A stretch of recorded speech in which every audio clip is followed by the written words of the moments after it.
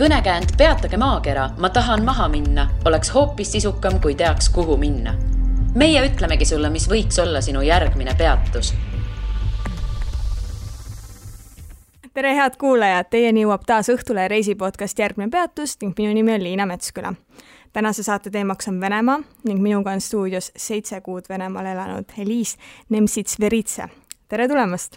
Tere, Liina! No, sa loobusid Eestis oma tööst ja läksid Venemaale. Oli see nii? Täpselt niimoodi see oligi. Miks? Venemaa on mind tegelikult alati huvitanud ja ma tahtsin Venemaale juba minna ülikooli ajal, kui normaalsed inimesed käivad Erasmusel ja vahetussemestritel, aga mina kuidagi ei teinud seda, sükene ettevaatlik oli natukene selle riigi osas. Aga siis ma töötasin natukene aega ja ma tajusin, et tegelikult ma töötasin siis Delfi uudistetoimetuses tol hetkel ja ma tajusin, et meil on väga suur ikkagi lõhe selle kogukonna arusaamiseks ja tema mõistmiseks, miks nad sellised on ja miks nad nii käituvad. Ja teine, see praktilisem väärtus on muidugi see keele osa sellest, et saada kas või aru, mida nad sulle siis trammis räägivad või ütlevad või mida siis ka see venekeelne meedia Eestis kirjutab ja see nii-öelda ka pahatahtlik vene meedia Eestist kirjutab. Mistõttu ma otsustasingi, kuna mul on väga hea ülemus ja tööandja iseenesest ja vabad käed anti, et mine käi ära ja siis tule tagasi oma kogemustega. Ma otsustasingi nii teha. Kui suur sinu side oli Venemaaga enne sinna minekut, et oli sul, ma ei tea, mõni sugulane seal või mõni sõber või oli sul mingisugune väga selline südamelähedane käik seal olnud või mitte mis iganes, oli midagi üldse? Ei olnud, ma ei olegi niimoodi mõelnud selle peale varasemalt, kuivõrd Venemaa on eestlastele selles suhtes tuttav ja täiesti tundmatu, aga ma arvan, et ma olin selles suhtes täiesti Harju keskmine Eesti inimene, kellel ei ole Venemaal sugulasi ja kellel ei ole Venemaaga mingit sidet, nendel kõikidele kas-küsimustele vastus ei, aga lihtsalt mul oli see huvi ja tahtmine rohkem teada saada, et täpselt seda lünka täita, mis oli nagu hall maa mingisugusest maast, hiiglaslikust maast, kes on meie naaber ja mida see siis tähendab. Kus see huvi ikkagi tuleb? Et tuleb see nagu lihtsalt niimoodi nipsust ja mõtled, et nii äge oleks minna või? Sa ise ütlesid ka, et see ei ole nagu nii levinud, et kui Erasmus on ülikooli ajal, siis ikkagi mõtled, minegi siin Erasmus tegemas Hispaanias näiteks, et see on pigem selline suund, kuhu vaadatakse, eks ju? Ma saan sellest aru, ma kahetsen, et ma ka Hispaanias ei käinud või kuskil muul päiksel peesitamas ja kindlasti seda vabatahtliku solidaarsuskorpuse raames, millega mina käisin siis vabatahtliku tööd tegemas, saab minna ka Hispaaniasse ja saab minna ka teise maailma otsa kuskile Lõuna-Ameerikas. Aga mina ikkagi tundsin Venemaa vastu tõmmet, kuivõrd ma ei käinud ka kuskil Moskvas või Peterburis, mis on hästi tegelikult või mitte liiga erinev, kindlasti Peterburg on teistsugune, Moskva kui selline on täielik metropol, et need on ju maailmas enam-vähem kõik ühte nägu, aga ma elasin Samaras, mis on Volga keskjooksul, natuke enne Uuralit Kasahstani piiri ääres ja tegemist on hiiglasliku linnaga, seal elab rohkem inimesi kui Eestis kokku, aga seal ei käi eriti välismaalasi ja sellepärast oligi hästi põnev ja ma ei kahetse, et ma läksin, kuigi kui ma sinna kunagi koala jõudsin eelmise aasta siis septembris, eks mind tabas ka täielik kultuurishokk, et ma olen ka väga palju reisinud ja üldse maailma vastu huvi väga tunnen ja tahan ka edaspidi reisida, aga see Venemaa oli täiesti, ta oli ikka nii hull esialgu minu jaoks, nii vastuvõetamatu, tuledki sellest väga hoitud pehmest keskkonnast, mida me siin rääkisime, töökoht on kõik olemas, seal on tingimused suurepärased, Tallinn on ka nii väike, armas, nunnukene ja siis sa lähedki sinna Venemaale, kus on inimesed vihased, trügivad, midagi aru ei saa, kuigi ma olen vene keelt tegelikult koolis õppinud, tööülesanded on ka kahtlased, mis sulle vabatahtlikuna siis sinna kätte anti ja siis hakka kuidagi seal ujuma. Mida see kultuurishokk täpselt endast kujutas, et olidki need inimesed, et millestki aru ei saa ja selline trügimine ja karjumine, mis iganes asi? Või mis asi see oli? Kultuurishokk kõik oli teistmoodi. Seal oli ka hästi põnev element oli selle juures see, et ma elasin tegelikult kohalikus peres. Vahetusõpilased käivad Jufuga ja teiste organisatsiooniga elavad ka vahetusperedes. Ma ei ole enam 18, natukene vanem. Ja seetõttu elasin Eestis ka siin oma ette juba, mis tõttu oli perega kokkukolimine vene enda perega, kus oli siis mul ema ja 2 väikest tüdrukut, üks oli 9, teine oli 12. Nendega kokkukolimine väiksesse 2-toalisesse korterisse, seal oli veel koer ja kass ka, oli ikka paras šokk, kui sul kogu aeg keegi voorib läbi toa, aga teisalt on sind väga hoiavad ja armastavad ja tõesti tahavad, et sa seal saaksid olla, seda vene kultuurist osa võtta ja nautida seda ning ka keeleõppeks on see muidugi väga imehea võimalus, et niimoodi perekondades elada. Aga eks see šokk oli natuke tingitud ka sellest, et mul tõesti privaatsus puudus täielikult, lapsed elasid seljas oma koduülesannetega, koerad elasid seljas oma nõudmistega ja see kogukonna loomine ka oli selle esialgu väga keeruline. Kuidas te sinna kahetoalisse ära mahtusite, et kuidas see nagu käis, et oli sul lihtsalt üks voodike nurgas ja kõik olid seal samas toas või mis asja?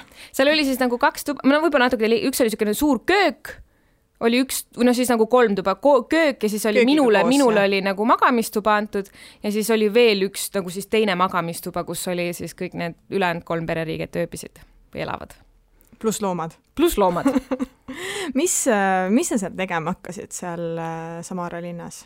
Samaras ma asusin tööle siis ühe noorteorganisatsiooni kontoris, iseenesest ma tegin neile sotsiaalmeediat, ka see osa, et Facebookiga harjunud noored peavad endast ümber õppima kontaktit kasutama ja odnaklasnikest midagi aru saama on ka omaette elamus ja sellega veel tööd aktiivselt tegema. Aga kuivõrd ma selles väga mitte hea ei olnud, ma sain sellega hakkama, aga ma väga ei viitsinud seda teha, siis minu peamine funktsioon sai nii nagu enamus välismaalastele, kes lähevad Venemaale vabatahtlikuks, ma hakkasin inglise keelt õpetama. Facebooki nad ei kasuta seal praktiliselt üldse? Praktiliselt üldse, jah. Okei. Kuidas see inglise keele õpetamise peale üleminek läks, et oli see sinu enda initsiatiiv või nad vaatasid? Jaa, see oli minu enda mõte. Ma ütlesin, et ma tahaks mingit, et ma ei tulnud siia arvuti taga istuma ainult, et selle jaoks seda ma oleks saanud Tallinnas töötades ka teha, et ma tulin siia inimestega suhtlema ja siis me jõudsimegi konsensusele, et inglise keelt ma räägin ka üsna soravalt, siis ma hakkasin inglise keele tundme tasuta andma, mis muidugi tõmbas horde inimesi läbi või kohale, kuivõrd inglise keele õpe on seal kallis. Ma hakkasin sinna siis hakkasin andma keeltekoolides tunde, inglise keele tunde, kuigi mul igasugune diplom, õpetajadiplom puudub, aga neil lihtsalt ei ole inimesi, kes inglise keelt räägiksid. Ma rääkisin inglise keelt kindlasti paremini kui kõik inglise keele õpetajad kuskil lasteaedades, põhikoolideni välja, gümnaasiumis, ühesõnaga ainult siis need inglise keele õpetajad, kes võib-olla keeltekoolides töötavad ja ülikoolis õpetavad seal päriselt inglise keelt ka oskavad. Ehk siis olukord inglise keele vallas on seal päris nutune. Ja ma just täna sain ka veel tööpakkumise, mul on kirjutas üks tuttav, kes keelekooli juhib, et tuleb meile veel siin laagrit andma, siis ma ütlesin talle, no ma ei tea, koroona on, oled kuulnud või, et ma ei saa riiki sisse, siis ta ütles, et jah, neetud, et eks ta peab siis otsima uue, aga seda on raske leida, sest et ja välismaalased on ka lihtsalt venelastele nagu selliseks kvaliteedimärgiks, et see inimene on kindlasti palju kõvem kui venelane ise, kellel võib olla ülikoolis doktorikraad inglise keele erialal.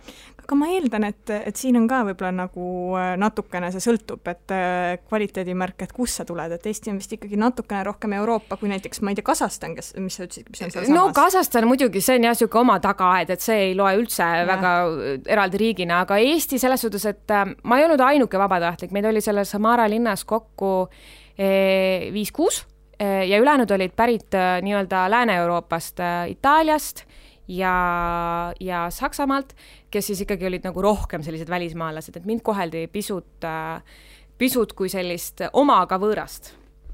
Lisaks sellele olid seal ka levinud need Venemaa, mida me kujutame ette, mida venelased eestlastest arvavad, kui inimesed, kellega ma olen suhelnud, on käinud Moskvas või Peterburis, seal reisinud, olnud, õppinud, elanud, siis nemad nendes linnades eriti ei koge, aga mina sain neid väga palju kuulda, et küll ma käisin reede õhtul baaris, mul visatigi näkku, et miks sa siia üldse ronid, nats igavene, ja rääkimata sellest, et inimestel oli suur šokk see, et ikkagi ma vene keelt ei oska, et teil on ju vene keel on emakeel ja eesti keel kui selline on mingi kõrvaline teema. Aga räägi, mis linn see Samara on, kus sa elasid? Samara, nagu ma juba ütlesin, on Keskvolgal jooksul üks niimoodi 200 kilomeetrit Kasahstani piirist, kus mul jällegi jäi koroonaviiruse ootamatu pandeemia tõttu käimata, sest et Kasahstanis on hästi ebameeldiv kliima keset talve, mistõttu ma lükkasin selle kevadesse, aga õppetunde terveks eluks edasi tasu asju lükata. Igal juhul Samara ei ole kuulus peaaegu mitte millegi poolest peale selle, et mis on kui nutune koht? Peale selle, et sealt on pärit Buratino, näiteks on seal kirjutatud selles linnakeses. Aga muidu on ta niisugune üsna nigelake linnake, palun vabandust, Samaras käinud ja armastavate inimeste ees. Aga ta oli kinnine linn nõukogude ajal, kuhuni ma tahan jõuda. Ta oli kinnine linn ja kuivõrd ka näiteks Eestis oli Tartu oli kinnine linn, siis täna see ju ei tähenda suurt midagi, ega ta tegelikult nõukogude enda ajalgi väga midagi ei tähendanud. Aga Samaras oli sõjatööstus, veel ka 90-ndatel oli see sõjatööstus ja ka kosmosetööstus. Seal on siiamaani ka kosmoseülikool, kuhu tulevad õppima tegelikult ka inimesed Prantsusmaalt ja ka Lõuna-Ameerikast, kuna see on väärt ülikool iseenesest. Aga see, et oli kinni, tähendab seal siiamaani seda, et seal on kehvasti välja arvanud infrastruktuur, inimesed ongi seal sellised väga nagu mitte kindlasti ebameeldivad välismaalaste vastu, aga nad on väga ettevaatlikud nendega. Ja kui sa räägid seal mingit võõrkeelt, oled seal oma nende välismaa semudega või telefonis juhuslikult kodustega sattusin ma tänavavel rääkima, siis kohe astutakse ligi ja tuntakse huvi. Ja seal linnas, veel kord ma ütlen, seal elab 1,9 miljonit inimest kokku, sa ei eelda seda sellisest kohast. Mis tõttu Samara oli niisugune paras hiiglaslik küla lõppkokkuvõtteks. Kas on mingi põhjus, miks võiks välismaalane sinna minna? Ta on Volga jooksul Volga peal üks kõige suuremaid linnu, ehk kui keegi teeb seda Volga kruiisi läbi, mida mõned entusiastid ja laevasõidu entusiastid ka teevad, siis kindlasti Samarasse minnakse. Sealt on pärit ka väga maitsev Žiguljevskaja õlu, mida ka siin kandirahvas on enam-vähem kursis ja Lada Samara 5- loost on samuti sealt pärit. Mis tõttu Samara eraldi sinna Tallinnast lennata võib-olla ei tasu, aga kui juba sinna kanti sattuda, siis ta on tõmbekeskus. Nii et kui sina siis olid välismaalasena seal, siis tuldi küsima, et mis teed siin või mis sa siis vastasid, on vabatahtlik või? Just. Ja nende peamine küsimus oligi see, et miks sa üldse siia ronisid Eestist, kus on ju kõik hästi. Hästi põnev oli jälgida nende kohalike noorte nagu mentaliteeti, kes tahavad nii tohutult ära minna ja nad päriselt ka ei saanud sellest aru, miks kuradi pärast peaks üks välismaalane tulema Venemaale ja eriti veel Samarasse. Nad tundsid nagu kaasa meile, aga nad ei saanud sellest aru, et see ongi meie jaoks nii lahe, et itaallastel, sakslastel, kellest ma enne rääkisin, ongi mingi täiesti teine maailm ja minu jaoks on see lihtsalt ajarännak minu lapsepõlve, millest ma tol hetkel nii hästi aru ei saanud, sest et see on umbes siuke 90-ndate lõpuaeg, mis seal siiamaani kehtib linnapildis, inimeste suhtlusmaneeridelt ja nii edasi. 90-ndate lõpuaeg Eestis ka nii kehvasti oli. Sinu sellise jutu järgi ma arvan, et no vabandust väljenduse pärast, see on paras pommiauk. Et aga nagu Eesti ei olnud 90-ndate lõpus. Ma mõtlen nagu kogu seda putka, majandus, kioskid, ka siin Tallinn oli Kuule, praegu sa lähed Lasnamäel lõpus, sa leiad neid putkasid ka praegu. No seal on nad ka oma kultuuriruumis, aga seal on terve linn neid täis ja kõik need vanad maršrutkad, mis seal ringi sõidavad ja seda ma lihtsalt ei tea, kas vanasti pidi ka konduktorile siin raha maksma või mitte seda niimoodi peo peale. Aga noh, seal see on niimoodi, et Peterburis ja Moskvas ju niimoodi või Peterburis vist kohati veel on ka niimoodi, aga seal peab seda kõike tegema, kuidas lihtsalt tõesti inimesed käivadki turu peal ostmas, et meil on turg juba siuke natukene eksootiline asi, kuhu minna tooma neid Eesti maasikaid või midagi sellist. Täpselt seda ma just mõtlesin aga ka. Seal on turg nagu reaalselt see koht, kuhu sa päriselt lähedki asju tooma, sest et ei usaldata seal mingit poekaupa, et see mentaliteedi vahe on hiiglaslik. No sul küsiti, et miks siis peaks üks eurooplane tulema sinna Samarasse?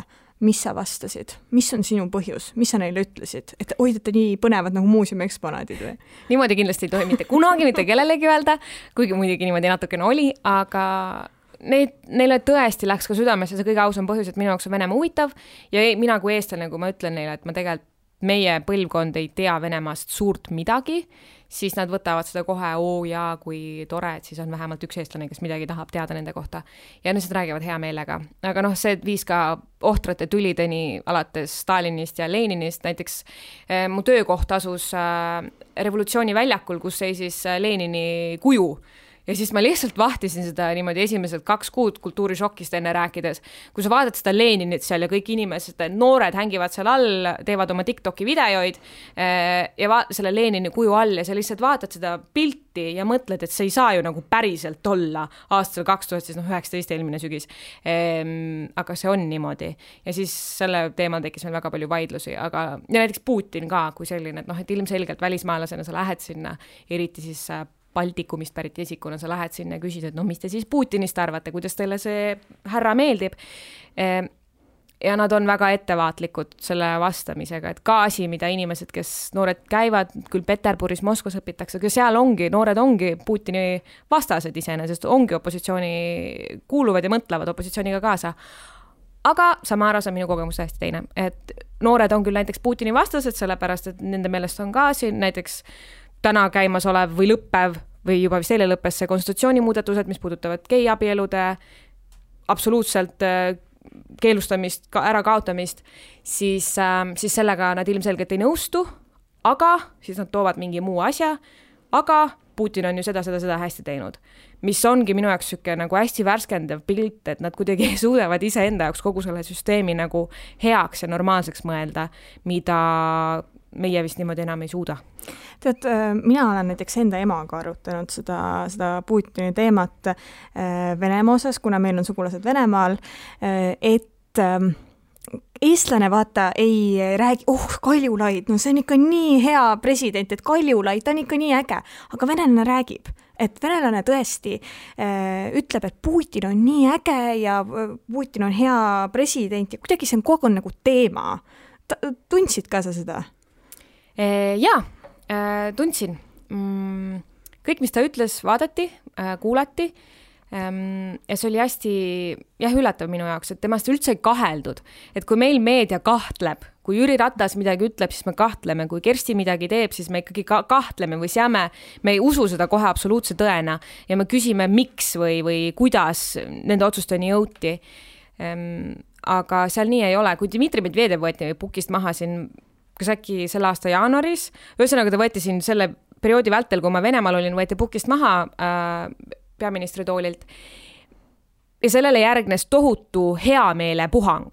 Kõik arvasid, et sealt, või mina arvasin ajakirjanikuna, et seal tuleb, et aga miks või ootamatult või kuidas see tuli, aga inimesed reaalselt elasid kaasa, et yes, Putin tegi nüüd nii hästi, aga keegi ei näinud seda süsteemi seal taga, et see on nagu tema enda võimu kinnistamiseks, et see nagu see jõuab inimestele, ma ei taha öelda, et see jõua, nad ei ole rumalad inimesed, aga see masin, see töötab nii laitmatult, et nad usuvad, et Venemaa ongi nii suur riik ja ta ongi suur riik, et muu võim ei ole Venemaal võimalik.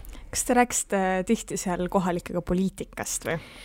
Mina, nagu ma juba viitasin, mina tegelikult natuke lõpetasin ära selle mingil hetkel, sest et ma ei tahtnud neid välja vihastada, sellepärast et kui ma ütlesin, ma olen Eestist, siis ma niikuinii sain mingisuguse stereotüübi või mingisuguse asja osaliseks, mis tõttu ma jäin nagu natuke ettevaatlikuks näiteks Ukraina küsimuste lahkamisega. Ja näiteks ka Ukraina, mis puudutab Ukraina ja Krimmi, siis nad tõesti ka siiralt usuvad seda, et Krimm ongi nende oma ja seda sissevaadet sinna saada, miks nad nii arvavad ja just noored inimesed nii arvavad, et üks asi on niisugune sovjetlik maailmavaade või mentaliteet või nostalgiline meenutus, aga ka noored arvavad nii. Aga räägiks sellistest stereotüüpidest, et kindlasti on meil tekkinud stereotüüpe Venemaa kohta. Et äkki sa oskad tuua välja mõned ja rääkida, kas see siis on tõsi või see ei ole tõsi? Number 1, mis kindlasti teeniks mul eestlaste seas eestlaste vihkaja maine, aga no see on paraku tõsi, on see, et venelased joovad meist paremini. See nüüd on hästi stereotüüpne asi, et kõik venelased on joodikud ja pomšid kuskil kraavis. No ei ole nii. Ja kui venelased päriselt seda viina siis võtavad, mida nad teevad tihti, siis nad teevad seda kuidagi paremini meist, et nad kuidagi see asi on neil minu arust paremini kontrolli all. Mis see tähendab paremini? See tähendab seda, et noored ei saa kokku ja kaani ennast täis niimoodi. See asi kuidagi kukub alati intelligentsemalt minu meelest neil välja, et tuuakse siis ka süüa midagi. Sakuskaga käib asi kaasa just, eks ole. Ja siis selle sõbra eest, kes on nagu natuke õnnetusse olukorda läinud juba, sellest hoolitakse. Et minust on see kuidagi ilus ja minust on see hästi nagu kole stereotüüp, mis siis vene lastest meil levib. Venelased, ma ei tea, kuivõrd stereotüüp see on, sest et minust seda usuvad kõik, et venelased on tohutult külalislahked inimesed. Et neil päriselt ka, neil on juba rahva see, või kuidas see on, see paha enne või see endeline usk on see, et inimene, kui külaline sulle tuleb, siis sa pead juba sisse kutsuma, sest et üle uksepiida kellegega rääkimine toob paha õnne. Ja minust see on nagu väga vahva, et nad ei ole sellised, mitte sellised külmad, nagu meie oleme, kuigi me samas nagu kliimavöötmes elame. ja siis, kui külla tullakse, siis on kindlasti tee ja küpsised. Tee ja küpsised. Vot see oli, mina ei teadnud, et venelased nii palju teed joovad, täiesti jõudne. Ma olin täiesti kohvinarkomaan, kui ma siit Eestist lahkusin, aga nüüd on juba olukord parem. Ma olen iga kord, kui ma Venemaal olen tädi juures, siis on isegi minu jaoks tekkinud traditsioon, et kui tädi ei peaks teevett panema keema, siis ma küsin, et nagu, kas me siis teed ei joogi seekord. Et see on kuidagi nagu nii soe või selline armas asi. Räägime sellest külalislahkusest, et kuidas see väljendub, kuidas sina seda tajusid? No teist me juba rääkisime, eks ole, aga seda pakuvad kõik ja hästi meeldiv on ka see, et tänava peal ma pidin korduvalt küsima abi, eksid ära kuskile, siis inimesed reaalselt tassisid mind suures linnas, ma tuletan ikkagi jälle meelde, et see on hiiglaslik linn, et see ei ole küla. Mind viidi kohale sinna kohta, kuhu ma tahan minna, muidugi siin, ma loodan, et mu vanemad seda ei kuule. Kuuldes, et ma võõraste inimestega autosse istusin, aga nad tõesti aitasid mind ja mind viidi kohale, kus mul vaja oli. Ja täpselt mingid sellised asjad, mida siin Eestis minust elu sees ei tehtaks. Hästi palju näidati mulle seda Venemaa, seda kanti, kus ma elasin. Täiesti niimoodi kutsutigi, et kuule, et me oma abikaasaga lähme umbes nädalavahetusel plaanime minna kuskile sinna Daciasse, tule meiega kaasa. Ja Eestis see vajab mingit siukest hästi head sõprussuhet, et sa kutsud oma maakodusse kaasa või oma ema juurde või midagi sellist. Aga seal oli see nii elementaarne, näed, mul on üks välismaalane, kes on siuke natukene segaduses, pakume talle midagi teha, näitame talle midagi, et see oli hästi armas. Kas see oli natukene ehmatav ka sinu jaoks, et okei, nad kutsuvad mind suvilasse kaasa, ma ei tea, äkki peaks minema, et mitte seda, et sa peaks võib-olla kartma neid, aga veider on. Eestlase jaoks võib-olla on veider nagu. Eks alguses oligi, aga lõpuks ma nagu mitte et kasutasin ära, aga see oli täitsa lahe. Toredad käimised olid alati ja käisin, kui ma Kaasanis käisin, siis pakuti ka, et siis oli küll, kus ma keeldusin sellest, et Kaasanis oli jälle kellelgi vanaemal korter umbes, et mine siis sinna, meile käisime seal viiekesi, et lähme sinna, magame siis jälle seal teises toas viiekesi, vanaema on kõrvaltoas, et sellestki külalislahkusest me tookord keeldusime. Aga see on täpselt siukene, mida eeldatakse Gruusiast või Kaukaasia riikidest, mitte Venemaalt. Sa mainisid enne võõraga autosse istumist. On see okei asi, mida teha Samaras, et ma ei tea, mina mäletan lapsepõlvest või nagu nooremast ajast kriminaalset Venemaad, kus oli ka ja mingi Gorod Kazan, eks ju, Gorod Samara ja nii edasi, eks ju, et kus igasugused koletud asjad juhtusid. Kaasan oli, nõukaajal oli ja 90-ndat oli Venemaa üks kõige kriminaalsemaid linnu, kui mitte kõige kriminaalsem, aga see on nüüd täiesti muutunud. Tatarstani siis vabariik, iseseisev vabariik, mis iganes eestikeelne ametlik nimetus neil on üks jõukamaid, nii et on Moskva on Peterburg ja siis on Kaasan, siukene päris hästi omadega hakkama saav omavalitsus ja neil on kriminaalsus kontrolli alla saadud. Kas see ka Samaras nii on? Mitte päriselt, seal on ka linnaosasid, kuhu ei tasu minna välismaalasel liiga hilja uitama, aga üldiselt pigem seda, andaks need soovitused neid vältida. Ja ma tahaks korraks selle stereotüüpide küsimusele tagasi hüpata, et sa küsisid, et millised stereotüüpe on. Ma arvasin ka, et ma näen seal need joodikuid hästi palju, aga näiteks need on tänava pealt täiesti eemaldatud, et seal ei ole neid, mis neist küll saab, see on iseasi küsimus, kas need toimetatakse, ma ei tea kuhu, ma arvan, et ega nendega väga humaanselt tõeliselt ringi ei käida nende elus natuke heidikutega, kuid neid ei ole ja selles suhtes on linnapilt õhtuti niimoodi poolõhtusel ajal koju tulles on natuke turvalisem võib-olla kui meil siin mõnikord võib olla. No stereotüüpidest veel, et sa rääkisid, et millised on tõsi, aga mis ei ole tõsi. Oota, jah, et põhimõtteliselt stereotüübid, mis meil võib-olla on peas ja mis ei vasta tõele. Aga ma just nendest rääkisingi. Oota, tähendab siis vastupidi. Ma olen praegust, mul on juhe. Nii, räägi sellest. Ma ei tea, kui stereotüüp see on. Ma ei tea. Venemaal vahemaad päriselt on ka suured. Et seda me teame geograafiatunnist, eks ole, et meile tuubitakse, et Venemaa on hiiglaslik suur, aga sa ei saa sellest aru enne, kui sa päriselt Venemaal elad ja planeerid oma reisi, mõtled, et ma käin nüüd ära seal Baikali ääres, aga siis sa saad aru, et see tegelikult ikka ei ole niisama ära käimine. Et see on meeletult kaugel ja see meeletult kallis, mis tõttu venelased ise reisivad väga vähe ka oma riigi siseselt ringi, mis jäigi mulle tegelikult lõpuni arusaamatuks, miks neil on ka oma enda riigi sisene reisimine nii kallis paraku. Mis puudutab Euroopasse reisimist, sanktsioonidest tingitud rublakursi langus, see kõik on juba poliitiline. Aga neil seda huvi või tahtmist, seda väljaspoolt iseenda armsast kodukohast ümbritsevat sealt mugavustsoonist välja minna, näha, on nagu väga madal. Ja ma arvan, et see stereotüüp, mis nagu vastab ka tõele, et nende see huviorbiit on väiksem paraku. Kuule, aga minu kogemus on, või noh, see, mida ma siis Venemaalt tean, tädi näitel, kes elab Peterburis siis umbes 100 kilomeetrit ühes väikelinnas, tema sõnul iga endast lugupidav venelane käib vähemalt korra aastas Türgis või Egiptuses. Ja neil on ka üldiselt raha selleks. Et ma ei tea, et kas siis, või seda on Venemaa nii suur, et see ongi reaalselt regiooniti erinev. Ta on kindlasti regiooniti ka erinev, Samara keskmine palk on 400 eurot ja see on keskmine palk. Peterburis see kindlasti nii madal ei ole. No nad elavad Peterburis 100 kilomeetrit, väikelinna 70 000. Ta on siin Euroopa lähedal. Euroopa poolses Venemaas ja muidugi Samara on ka Euroopa poolses Venemaas, mis toimub Uuralite taga on täiesti teine ooper. Aga mul oli kohati siis ikkagi, ma pean seda õnneks või vedamiseks, et ma sattusin nii-öelda kokku selle suurem osa Venemaaga, kellel ei ole seda võimalust kordne aastas käia Türgis või Egiptuses puhkamas ja seevõrd oli see Venemaa oli minu jaoks autentsem ja reaalsem ja sealt tuligi see kultuurishokk. Et kui Eestis ongi sisuliselt meil ainult üks suur keskklass ja siis on mõned väga rikkad ja kahjuks paraku ka mõned alla vaesuspiiri elavad piirid, aga see keskklass on hiiglaslik, siis minu meelest Venemaal see niimoodi ikkagi ei ole.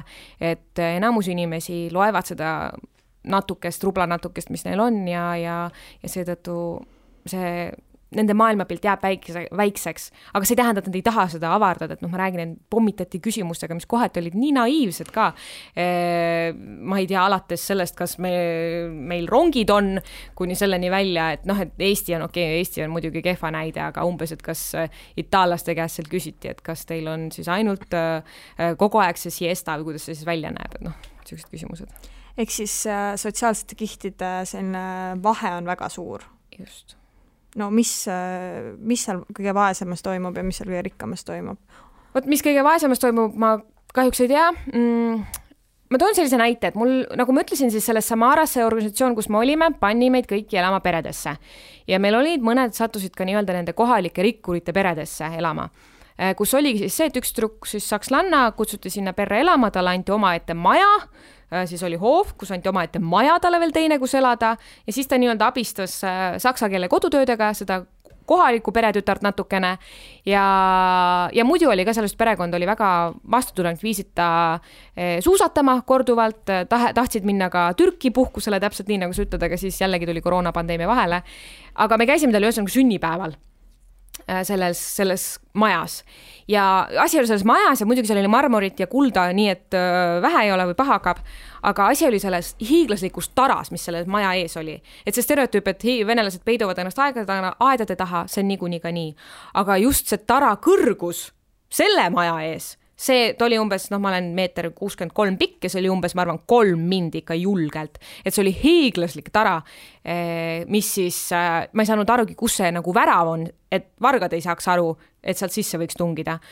Mis näitas mulle ära, et see vahe on nii meeletult suur ühe linna juba sees, et ma ei tea, mis siis toimub Moskva kesklinna ja siis taga Siberi vahel. No ma kuulan seda ja mõtlen praegu, et kui oleks valida need tingimused, kus sina elasid ja see, kus sakslanna elas, ma valiksin sinu omad, sellepärast, et see lihtsalt on palju autentsem kogemus. Ta kindlasti oli väga autentne kogemus. Oli ka meil selliseid juhtumeid, kus seda autentsust ei kannatatud välja, et ma räägin siin küll teiste lugusid, mitte iseenda omasid, aga kus oligi hästi siukene, kuidas ma ütlen, konservatiivne vanaema, kes pandi siis kokku elama Saksamaalt pärit poisiga ja siis, kui see 3. nädalat see vanaema juba rääkis sakslasele, et tema ikka neid liberaale ja geisid ei salli ja see peaks kõik olema keelatud ja mitte ainult keelatud, vaid neid peaks ka kuidagi füüsiliselt karistama, siis sai sellest nagu sellisest maailmast ikkagi villand sellel sakslasele, et siis kolisime ta ümber mujale korterisse, et et see ei ole alati nagu hea see osa Venemaast ka. Milline on eestlaste ja Eesti kuvand seal? Kui palju sa sellega kokku puutsid, et seda kommenteeriti näiteks? Palju. Esiteks ongi see esimene etteheide tehti mulle kohe, et miks ma vene keelt ei räägi, kui ilmnes, et ma olen Eestimaalt pärit. Et me peame ju kõik vene keelt soravalt oskama. Sest Nõukogude Liit oli. Sest Nõukogude Liit, aga mitte ainult seda, kuivõrd meil lihtsalt kõik teavad, et siin venelased elavad. Aga et meil on ikkagi Eesti riigikeel ja eestlased on suurem osa rahvastikus, seda nagu ei teata. Lisaks sellele noh jah, Nõukogude Liit. Ja siis sa pakud talle vastu, et noh, et ma räägin soravalt ka saksa ja inglise keelt, kui sa soovid, rääkimata siis eesti keelest, võime neid ka kasutada, sina räägid ju ainult vene keelt, et noh, et ma räägin teisi keeli ka, siis see nagu paneb vaikima inimesed selle argumendi peale. Aga kõik, kes olid Eestimaal käinud, ütlesid mulle niimoodi, et siin on politseid, on diskrimineerivad venelasi, kes oli siin küll kõvasti trahvi saanud, kes oli käinud laevaga, teda ei olnud sadamast välja lastud, kes oli siin, noh, igasugused juhtumid oli, kes oli natuke liiga lõbus seal olnud kuskil hotellirõdul, siis oli ta sealt välja visatud sealt hotellist, noh, erinevaid juhtumeid räägiti mulle, mis ma ei tea, kas nad tõele vasta, see on juba teine muusika. Lisaks sellele see kuvand Eesti kohta, noh, esiteks, mis võib-olla minu jaoks üllatav, et mujal maailmas rändanuna on ka veel see, et inimesed ei tea, kus Eesti on, siis ka Venemaal ei teata, kus Eesti on, et kõik see Pribaltika on üks. Et kui siis mu käest juba küsiti 4. kord, et Riias siis elad, et meil on Eesti pealinna, siis ütlesid, sa elad Riias siis või? Sa mõtlen küll, et noh, et ma ei saa aru, kuidas nad ei tea seda. Inimesed, kes tegelikult ise olid nagu pigem siuksed keskealised ja peale, et noh, et nad ju võiksid nii palju ikka teada. Aga nagu ma ütlesin ka, siis see propagandatöö töötab seal hästi, selle propagandameediatöö ja kõik need venelaste vastased kuvandid, need jõudsid ka minuni väga kiiresti, et noh, et miks sa üldse siia ronid, sa ju vihkad venelasi, et miks sa tuled meid provotseerima ja mida albas juba kord oled suutnud saada, et tuled siia nuuskima. Mis, noh, ma tulingi sinna nuuskima, aga nagu mitte selles mõttes, vaid selles mõttes, et ma lihtsalt tahtsingi teada, neist aru saada. Millega oli sul Venemaal olles kõige keerulisem harjuda? Peale selle kultuurishoki, mille sa siis alguses läbi tegid? Kõige raskem harjuda? No ma siin... Bürokraatiaga. Aha, no. Bürokraatiaga. Ega ma lõpuni sellega ära ei harjunud. Ma läksin jõusaali, tahtsin endale kuukaarti osta, mulle tundub see lihtsalt, et lähed maksad siis neile selle summa raha ära ja siis nad tahtsid minu käest saada minu koduaadressi, minu mingit lepingut, seda, et ma siin viibin üldse seaduslikus riigis, rääkimata migratsioonikaartist ja kõikidest need dokumendid, mis puudutavad minu siin viibimist. Ja lisaks oli neil vaja veel nagu kõigest sellest teha umbes 5 koopiat, et siis erinevatesse büroodesse need saata ja siis ma mõtlesin küll, et noh, et see on nagu mõttetu täiesti. Mul oli vaja arsti juures käia ja siis arsti juures käimiseks meile määrati nii-öelda isik välismaalastele, kes siis selle protsessiga meil aitasid läbi teha, et seal erinevate kabinetide taga istuda ja venelased ise ka kohalikud valmistuvad ette, et kui nad on haiged, nad väldivad haigeks jäämist, mitte sellepärast, et töölt eemal olla või noh, et ei tahavad seda vältida, vaid sellepärast, et see haigla bürokraatia on täiesti meeletu, rääkimata sellest, et see lihtsalt see kvaliteet on niisugune kaheldava väärtusega. No kui ma mõtlen bürokraatia peale, siis ma esimese laksuga ei mõtleks üldse Venemaa peale. Et Venemaa... Mina mõtleksin Hispaania peale näiteks. No ma ei tea. Sul on Hispaania kogemus olemas. Jaa, et ma ei ole Venemaal mingit paberimajandust ajanud. Kas Venemaal peab näiteks iga turist ennast registreerima? Ma ei ole mitte kunagi seda teinud. Kui tihti kõigepealt? Seda seadust muudeti paar aastat tagasi, nüüd on niimoodi, kui sa elad ühe koha peal kauem kui 7 päeva, siis peab seda tegema. Ühe koha peal sa mõtled siis nüüd ühes hotellis või ühes hotellid linnas? Hotellid teevad seda sinu eest niikuinii ise. Okay, aga kuna mina elasin kodus aadressil või kui ma lähen sinna pikemaks ajaks elama, siis ma läheksin ühikasse või üüriksin korteri, siis mul oleks vaja seda teha. Ja iga kord, kui ma lähen kuskile reisile, lähengi näiteks teise linna hotelli süübin, ma tulen tagasi, siis võiks ju see automaatselt valitsus meelde jätta, et ma elan ikkagi seal, et see on minu alaline Venemaa aadress. Aga nad ei tee seda ja see ei ole siuke asi, et sa lähed lihtsalt e-teenindusse teed ära, et okei, peab tegema, siis teeme. Sa lähed, sõidad 2 tundi ühes linna otsas, 1 putka 2 miljoni inimese peale, mis töötab ka ainult teatud kellaaegadel ja siis sa lähed ja teedki muud kui seda. Meil üks noormees kaotas passi ära ja siis me pidime seal putkas käima nädala vältel 4 korral, et seda passiga seotud dokumendimajandust korda, et esiteks tal oli vaja saada dokumenti, et siis asendada, tal anti oma riigi saatkonnast asenduspass, aga siis ta pidi saama sealt dokumendi, et see tõepoolest on asenduspass, mis ka Vene Föderatsioonis kehtib, siis ta pidi uuesti naasma oma üürileandja juurde, näitama talle seda dokumenti, kus ta sai mingi numbri, et siis anda talle see dokument, et ta elab oma korteris, me saime sinna tagasi sõita, et ta saaks siis neid mingisuguse paberi sealt kätte, siis oli seal paberiga midagi valesti, ühesõnaga lõputu protsess. No pärast see 7 kuud, mis seal olid, kas sa tahad tagasi minna sinna? Jaa, ma tahan kindlasti Venemaale tagasi minna, et see jäi natuke lühemaks, kui ta olema pidi. Aga ma ei ole kindel, et Samarasse tahaksin tagasi minna. kindlasti külla oma nendele lähedastele, kus ma elasin selles pisikeses korteris, olgu mis ta oli, aga need inimesed tõesti armastasid mind ja ma tahaksin neid väga uuesti näha. Aga ma tahaksin ka muud ülejäänud Venemaad näha, et Venemaa on nii mõõtmatult lai ja seal on kaamlitest jääkõrbeteni, seal on džungli taolised vihmametsad täitsa selle all ja seal on suusakuurortid sellest 40 kilomeetri kaugusel, et Venemaa on nii tohutult lai ja mul on hästi kahju, et meie inimesed seda nii vähe tunnevad ja teavad, aga see paraku jääb keelebarjääri taha suuresti. Aitäh sulle, Eliis, et tulid saatesse. Aitäh kutsumast. Ja järgmine peatus on eetris juba tuleval kolmapäeval.